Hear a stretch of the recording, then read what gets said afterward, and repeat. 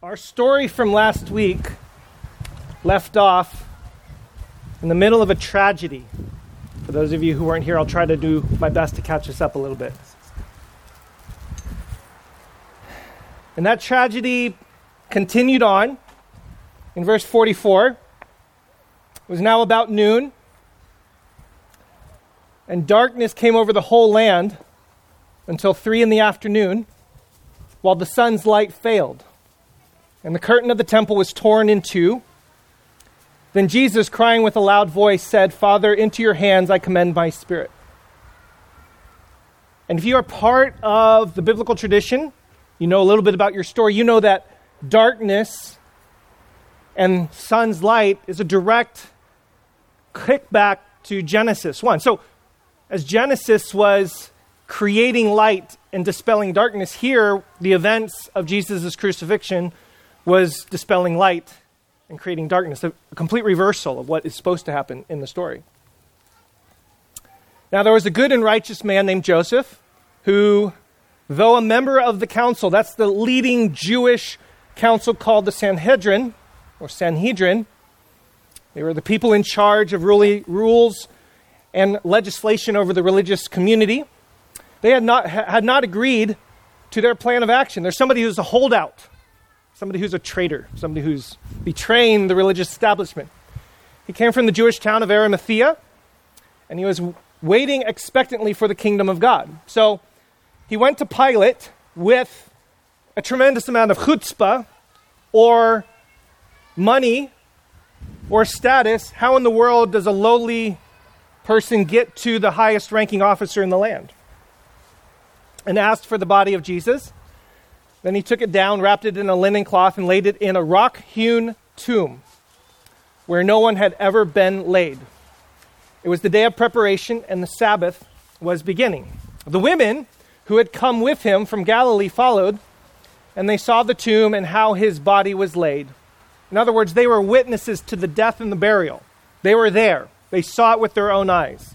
Eyewitnesses are a key theme in the gospel according to Luke. If you go back to the very beginning, the opening words of Luke speak to his searching out for eyewitness testimony. This is going to be huge, really important theme for what's coming.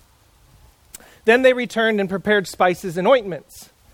On the Sabbath day, they rested according to the commandment because they were good, observant Jews.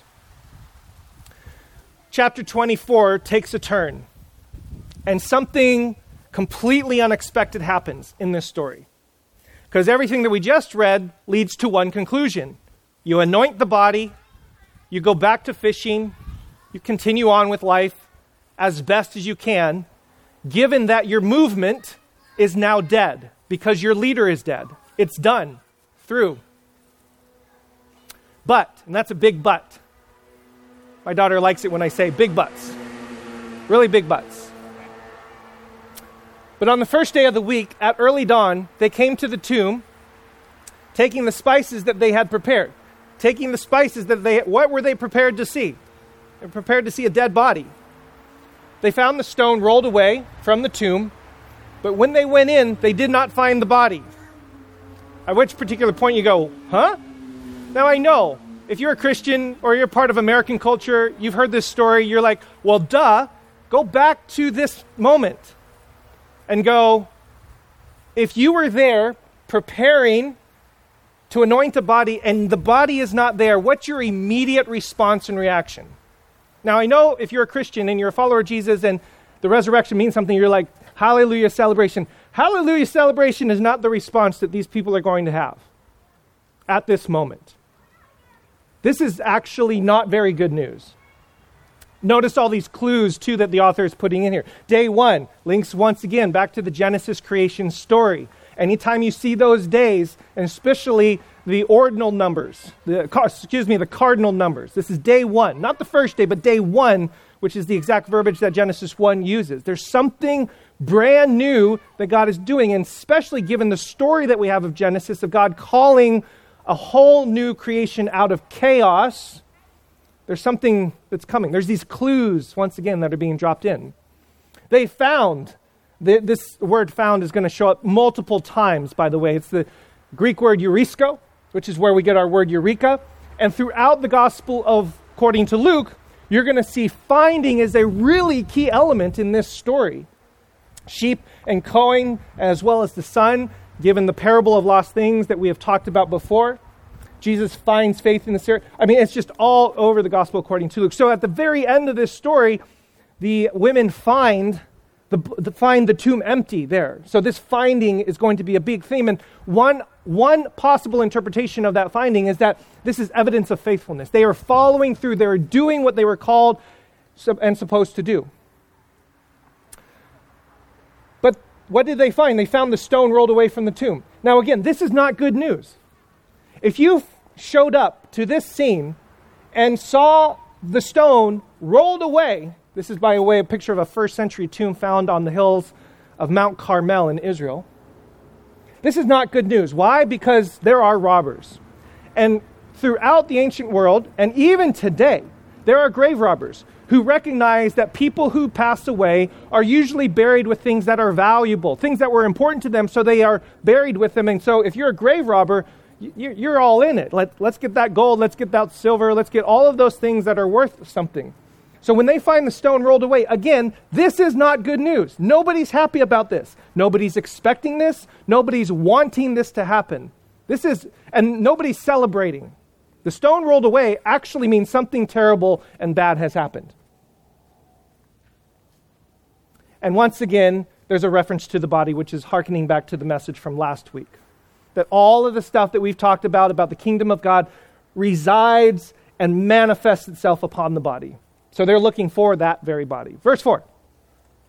While they were perplexed about this, suddenly 2 men in dazzling clothes stood beside them. They were terrified and bowed their faces to the ground. But they said to them, "Why do you look for the living among the dead? He is not here, but has risen." Notice this phrase. They are completely at a loss for any explanation. On the morning of the event that we celebrate on this side of history, in that moment, in that time, complete confusion, at a loss for words, perplexed, there is no explanation. This is giving you a hint and a clue that they were not expecting a resurrection. They were not expecting Jesus to come up out of the grave. They were expecting to find the body, there, dead, bless it, and then move on with their lives somehow. Find a new Messiah, find a new revolution, find a new leader. And this, by the way, is one of my favorite phrases in the entire scriptures. Why do you look for the living among the dead? Something that we still do to this day. Why do you look for the living amongst Facebook? Sorry, that was a little snarky. My bad. But this is the opposite of finding, is the looking. Remember how he told you, these men said, while he was still in Galilee, that the Son of Man must be handed over to sinners and be crucified and on the third day rise again. Then they remembered his words, and returning to the tomb, they told all this to the 11 and to all the rest. Have you ever had that moment where an event happens and all of a sudden your brain kicks back to a week ago, a month ago, a year ago when somebody said something to you, you go, oh, that's what he was talking about. I didn't get it then, but I get it now. Everything is actually starting to come together.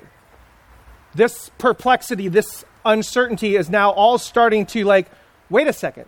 I probably should have been paying attention all of those years to those teachings, to those hints, to those prophecies, to those drops of the scripture that Jesus put into all of his teachings. Now it was Mary Magdalene, Joanna, Mary, the mother of James, and the other women with them who told this to the apostles. But these words seemed to them an idle tale, and they did not believe them. This word idle tale is a word that just simply means a complete fabrication. Something completely made up. You're speaking gibberish to me right now. This makes no sense. By the way, if any of you, this was written in the email, find what we're about to talk about a little bit fantastic and out of this world, you're not the only ones. They didn't believe. One of the things that I don't think is highlighted enough is how much doubt, disbelief, and uncertainty there is woven into our story. So if you've ever had doubt, disbelief, questions about what is true, what you can believe, who is actually telling the truth, you're not alone. It's woven into the fabric of our story. And here at the very beginning of the story of the resurrection, the thing that we celebrate every single Easter, sorry, what the heck are you talking about? This makes no sense to me. But Peter got up, ran to the tomb, stooping and looking in. He saw the linen cloths by themselves. Then he went home amazed at what had happened. There are, quite literally, hundreds of thousands, millions of commentaries, words, reflections that have been said about this particular moment throughout history. And we will spend the rest of our existence mining the depths of how brilliant and beautiful these passages are and the event that they refer to. What happened in the crucifixion story and the resurrection story of Jesus is in many ways beyond an explanation. But it requires us to constantly revisit over and over and over again just how deep and how wide this explanation can go. For today, and so when I was preparing for today, I was like, where the heck do we go? Because we're going to be talking about the resurrection actually a little bit when we get to our core value series in the next couple of weeks. We talk about resurrection every Easter, hopefully. And so I wanted to just simply ask the question for us in this particular time, is this story too incredible to actually believe? Because one angle that I'd like to propose for us, and again, this is not the only angle, one of the angles that I'd like to propose is the audacity of affirming or claiming that a dead man rose up out of the grave when we live in 21st century, Silicon Valley, post-enlightened, rationalist thinking, scientifically minded, miracles don't happen kind of a world and culture. What in the world do we do as followers of Jesus who live in that kind of world and culture, and yet we speak of a story that just seems honestly too incredible? The general way in which people throughout history, and specifically in the most recent couple hundreds of years since rationalism and scientific thought really kind of took hold of our culture, although scientific thought goes way back, is there's been two general themes. This is an oversimplification, but two general themes of how people have done this. The first direction that people usually go is like, you know what? Whether or not it happened, whether or not, like, the big question is if you had an iPhone back in the first century at 30 AD in Jerusalem at this tomb and hit slow-mo on the grave, what would you see? What would the camera capture? Some people would say that's completely irrelevant. What's most important is that these stories mean something. In other words, it's metaphor, it's a story, it's a narrative, it's something that we tell ourselves to help frame our religion and our ideas. And so some people just stay there. I want to talk about what the resurrection means. I want to talk about how you live out a resurrected life. I want to talk about that. But the affirmation, the scientific affirmation of this thing happening, that's really not what we're interested in. On the other hand, you have Christian apologists and other people who actually focus very much on this question and say, in fact, the fact that it happened, that we can historically, through historiography and through scientific inquiry, can confirm and affirm that this actually happened. This is what's really important. And then whatever you make meaning of it is totally fine for you. But what's really important is that it happened.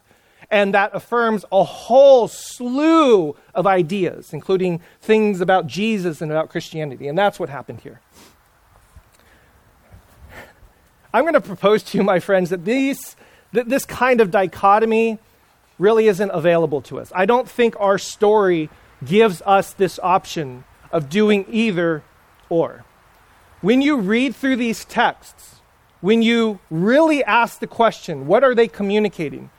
When you consider carefully what actually happened in the first century, in 30 AD in Jerusalem on that Sunday morning, sometime in the spring, we don't get the option of only asking what does it mean or only asking if it happened.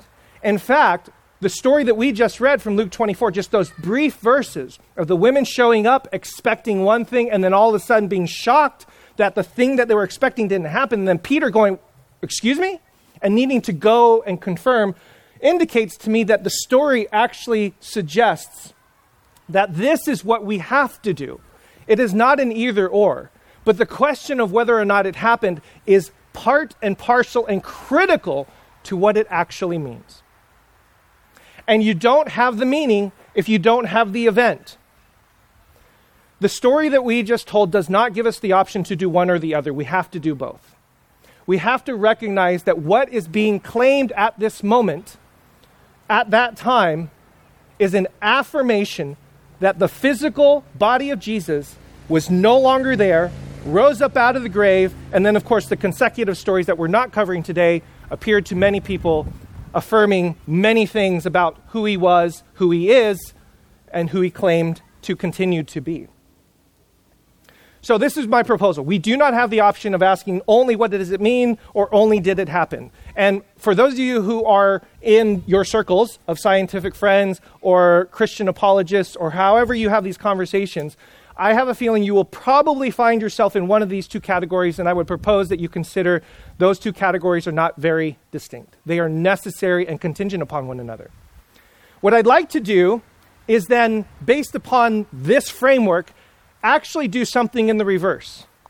Because over time, what the resurrection actually meant to the early Christians, which is the inheritance that we now have to this day, is in many ways an indicator, is in many ways an affirmation of what happened. In other words, the story goes in one direction, but also folds on top of itself. Because as you watch Christians, followers of Jesus in the early centuries, live and behave and move, they are, by acting out what the resurrection meant, is affirming that it actually happened. This is possibly, the details of the story do not map onto alternative explanations. You can't read the story without affirming this, both. So here's another possible way to think about it. You had an event, you have what people know or understand about the event, and then you have what it means. And what it means includes and is absolutely contingent upon whether or not it happened. Because Paul's later on going to say, if it didn't happen, then it doesn't mean anything. So this is our text, this is our story. And what I'm going to try to do is take a little bit of an angle as to what it means, because honestly, answering the question of did it happen is going to be a much longer seminar and some lectures in historiography that we don't really want to do on a Sunday afternoon. So what I want to do is just ask the question, what did it mean? And that's going to point to ultimately that it happened. This is also evidenced. We're going to take a look at one particular angle, which is the Hellenistic angle from the Greeks, the philosophy, the ideology of which this story emerges. And Paul actually references this regarding the crucifixion. For Jews demand signs and Greeks desire wisdom, but we proclaim Christ crucified, a stumbling block to Jews and foolishness to Gentiles. But to those who are called both Jews and Greeks, Christ, the power of God and the wisdom of God. For God's foolishness is wiser than human wisdom, and God's weakness is stronger than human strength. Paul recognizes that the emergence of this story, both the crucifixion and ultimately the resurrection, is absolutely nonsense. This is the word scandalon. It's an absolute scandal to the Jewish people. Like this does not make sense. Dead messiahs, crucified messiahs are dead. The movement is done. No more. And to claim that you have a movement based upon a dead messiah will not make sense. And then I love this phrase, foolishness. It's actually the word morion, which is where we get the word moron.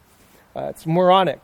And then, in a very awesome way, basically what Paul is doing is he's using that same phrase. He's like turning it. It's like, yeah, God's moronic or more moronicisms. I don't know.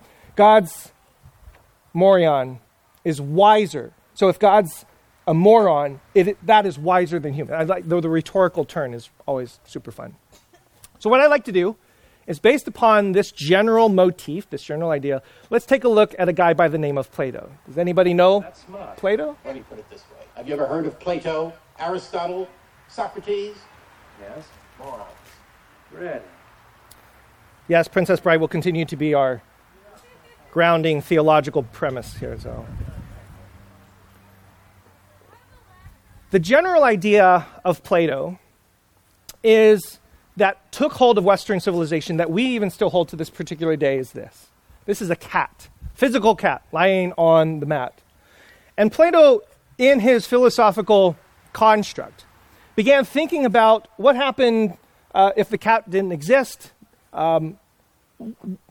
Is this cat actually real?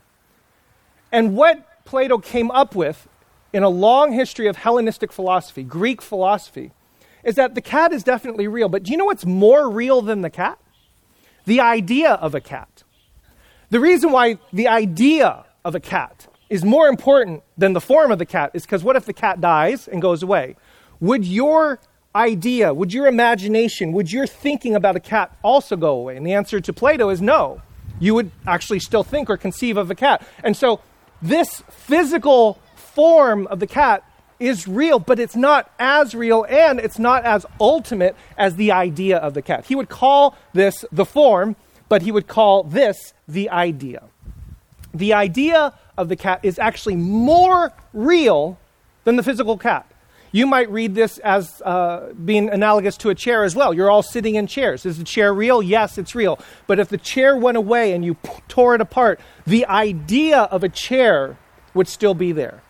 In fact, the idea preceded the very forming and the making of the chair. So that makes, if this is more real, if the idea of the cat, the idea of the chair is more real, then what does that make this? We're all just shadows. This very physical thing is really just a shadow of something that's even more real. This is, again, an oversimplification, but a general idea of how the Platonic world began to seep into much of Western thinking. It's captivated people not only in Greece, but all throughout the Hellenistic world in the first century, and even up to this day, as I'm going to propose to you.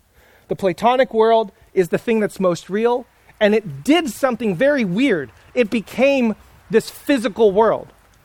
This physical world is definitely real, but it's not as real, not as true, not as good, not as beautiful as the idea of that world. One of the manifestations that came into the first century was this thing called Gnosticism. Everybody say Gnosticism. Actually, you pronounce it wrong. It's pronounced Gnosticism. Like in the ancient Greeks, you're supposed to pronounce the G, so it's Gnost. It's obviously where we get our word knowledge. And the idea that the inner knowing, if you can somehow connect with this higher idea, then you are now attaining to real enlightenment, true enlightenment. So, if the idea is more important, if that beauty and truth about the concept of the idea of the person, the physical chair, the cat, the human is more important than the actual physical body, then what do you think of the physical body? Not important whatsoever. In fact, it's not just not important, it's like grotesque. It's like, why would the soul, another part of Plato's idea, why would the soul, which is fully beautiful, fully wonderful, fully good, the ultimate essence of what it means to be you, why would the soul ever condescend itself to be a physical body? That's just gross. I think I heard or read that N.T. Wright once quote Plato as saying, it's like the soul putting itself in jail. Because this body is not as good, not as beautiful as the thing up there. This idea that what is up there is more important, more good, more beautiful than what is down here has absolutely manifested itself in our Christian theology even to this day, and in ways in which people have thought about the resurrection. And so people have thought that the resurrection means that I get to go to heaven when I die. Listen to that phrase. When I get to go to heaven when I die. And heaven, this idea of heaven is actually the thing that we're all striving for, the thing that's more beautiful, more good than this world. We talk about it in that way. Heaven is more beautiful. It's perfect. Pearly gates, streets of gold. I can, go up to Jesus and ask him any question that I want and not ever be ashamed, right? Like, this is what it is, but I can't wait to get there. I'm going to propose to you, my friends, that actually nobody in the first century, none of these people ever read the resurrection story, ever saw the empty tomb, and now all of a sudden came to the awareness, oh, now I get to go to heaven when I die. That's not in our story. Another implication of this kind of split universe is that the resurrection proves that Jesus is God. And all of a sudden now we get to identify Jesus as the deification of our theology. Jesus is God, and that's what the resurrection proves. But again, these people The story that we just read, you don't find that in the story.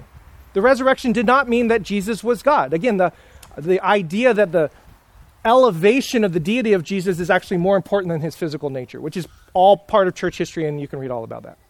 And then the other thing that Christians often do, that stories that I've heard and grew up with, is that the resurrection actually proves that miracles are true. Miracles are what happened. And miracles are more good, more beautiful, more perfect because they're supernatural. Like the things that happen naturally, we know about natural laws. But the things that happen supernaturally, that's what's more good, more beautiful, more perfect.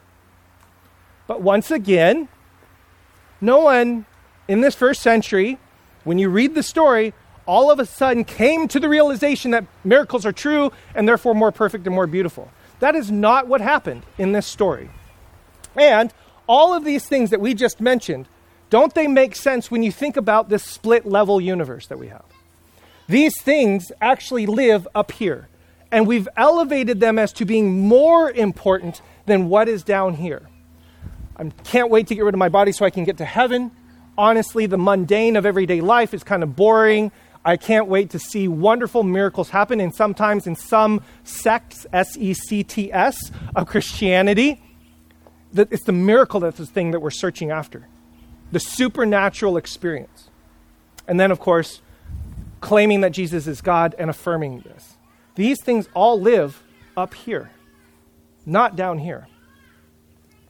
But the story we just read includes none of these, and the rest of the story doesn't include any of this stuff. Sure, there are miracles. Absolutely, there's heaven. Does Jesus claim to be? Yes, that's woven all throughout the story. So I'm not saying these aren't true. Don't ever anybody walk away and say that. That's what Kevin said. What I'm saying is that the resurrection, the story that we just read, does not point to these things as affirming them. It meant something else. So the question is, what did it mean? What did it mean?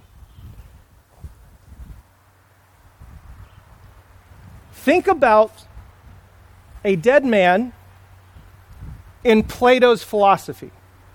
The soul has been released from that human, is now free to roam in the more perfect, more beautiful, most good place. And then all of a sudden come back into the body. What would that mean for somebody who is a Platonist philosopher? What would that mean for somebody who believed that the soul being up in heaven is the most good thing? It's like, why would you want to come back here? And so, very much like the last message that we talked about yesterday, or last week, I should say, just as much as the crucifixion pointed to the brokenness of this world and the injustice that exists in this world as a manifestation upon our body, so too, the resurrection points to this body being also the exemplification of God's restoration, God's hope, God's renewal, not of that world, but of this world. Because what the resurrection ultimately states, and what the first followers of Jesus then went on to believe and live, is that this world, this physical place, is actually good. We're not waiting to get out of here to get to somewhere there that's more good. Wait a second, this dead Jesus came back to life here in physical form. This world is good. This place is good. God's recreation doesn't happen later. It happens now, right here with all of us. This body that people abhor, that people think is grotesque, is an enjailment of our own souls. This body that does not, honestly, nobody wants to look at. It's not beautiful. No, actually, this body is good. This body is valuable. This body is worth loving and nourishing and expressing its fullness in this world. And that means also then that this life that we live here on this planet, in our everyday, from this day forward, is actually worth living fully and completely to the fullest.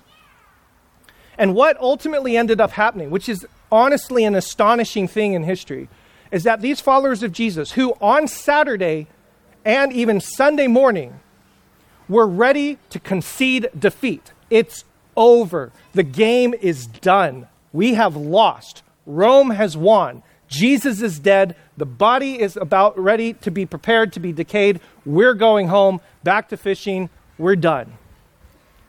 That movement went off into the world and completely transformed how they lived out this event. And if what Jesus taught about, and if God actually raised Jesus from the dead, and if that means that the injustice that happened to Jesus' body is now being reversed in his body, then justice must matter to God. If in Jesus' body a reconstitution, a resurrection of this physical form and its life matters, then compassion actually matters to God. Mercy actually matters to God. Love, radical welcome, care, humility, which ultimately leads to things like human rights and environmental care and creation care. All of these things began to emerge out of this nascent early Christian movement because the resurrection meant this world matters. And if injustice is done to break a body and God resurrects and raises that body, that means that that injustice, that brokenness, that pride, that arrogance is being reversed. And it must be undone. And so the early followers of Jesus said, okay, I think I get it. It's not about going to heaven when we die. It's about creating and fulfilling exactly what Jesus was teaching all along, right here, right now. They wanted to quit, of course, because they were a part of a movement that was somewhat influenced by whatever that thing over there is going to be. And what Jesus does in the resurrection, no, hello, friends, hello, anybody home? Right here, right now, this physical form matters to God.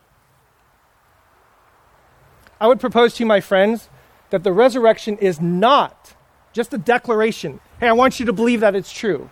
An event that we can affirm historically. Or evidence. See, I told you Jesus was God. I told you it's true. It's not just all of these things, although there may be elements to that.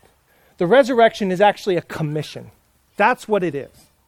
To go and now do in this world what God did in Jesus. That's what this story is. If God did that in Jesus, the early followers said, we must now go and do that for the world. Whatever reversal of injustice, whatever reversal of chaos, whatever reversal of sin happened in that moment in the resurrection, we must now go and do that same thing. And in many ways, it's the resurrection that launches. That event launches out all of the values, all the ways in which these early Christians behaved. Why? Because it actually happened. They stared that tomb in the face, that empty tomb, and all of a sudden came to the realization, because this is true, because this happened, we must now go and do the same. I'm not against anybody arguing for the historicity of the resurrection. I'm not obviously against any of the things that we mentioned about heaven, about Jesus being God, about miracles. These are all wonderful, beautiful conversations that are woven throughout our text. This resurrection story does not point to those. It points to us recognizing that God did something radical in the reversal of all that injustice and sin. We now must go and do the same because it happened. Because it happened. And there's just one more thing. Am I the only one that thinks that's funny? I think that's funny. Just like there's this split between what it meant and what whether or not it happened, and our story does not give us this option, just like I think that flows out of the very same kind of space, there's another conversation that I've been having around all of these values and the ways in which people live that I think is very much appropriate to this. This is our good friend Justin Lee, and he and I have had some conversations over the years about something that I will call the dilemma. The dilemma that we have constantly run into. For those of you who don't know Justin, he is one of the most well-known voices and advocates for LGBTQ inclusion and advocacy in the church in America. He's a good friend of ours. And the dilemma is simply this. If you're looking for a church that affirms somebody's identity and gives true radical welcome and inclusion. The problem with many of those churches is that they've thrown out much of the Jesus story, things like resurrection, because these things are just we understand that they're just stories. We understand that they're just metaphors. So we don't have to make any strong affirmations. But the problem is the flip side. Find a church that actually does affirm the beauty of this Jesus story. Find a church that does advocate for those things. But the problem is then you don't necessarily have a church that is going to be welcoming, that's going to actually be affirming, that's going to push for things like justice and compassion and mercy. And so he and I have talked at length about what in the world is this divide about. And what I'm going to suggest to you is that the very same thing that we've done with what it means and what has happened has manifested itself in this very reality that many of us feel today. That the idea of radical justice and inclusion and love actually comes out of an affirmation of the event. And you need one in order to get to the other. And Spark, for many years now, has done our best to try to say, in our posture, in our position, in our policies regarding people's welcome and inclusion, it has absolutely nothing to do with being socially justice-minded or being progressive or being liberal, whatever labels you want to throw at us. It's been very interesting and a little bit disheartening for us to hear that because we hold to certain policies and procedures, that makes us liberal. It doesn't. This is what it makes us. It makes us people who live out the meaning of this in everyday life. And I know people may disagree, but I'm telling you that the conviction for us is not just to live here. It's to live here.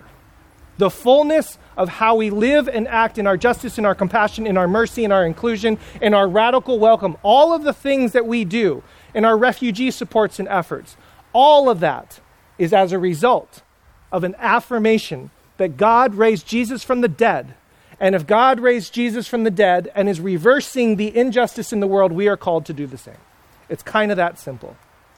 And our story does not give us the option to opt out of either one of those, as so often many churches unfortunately do.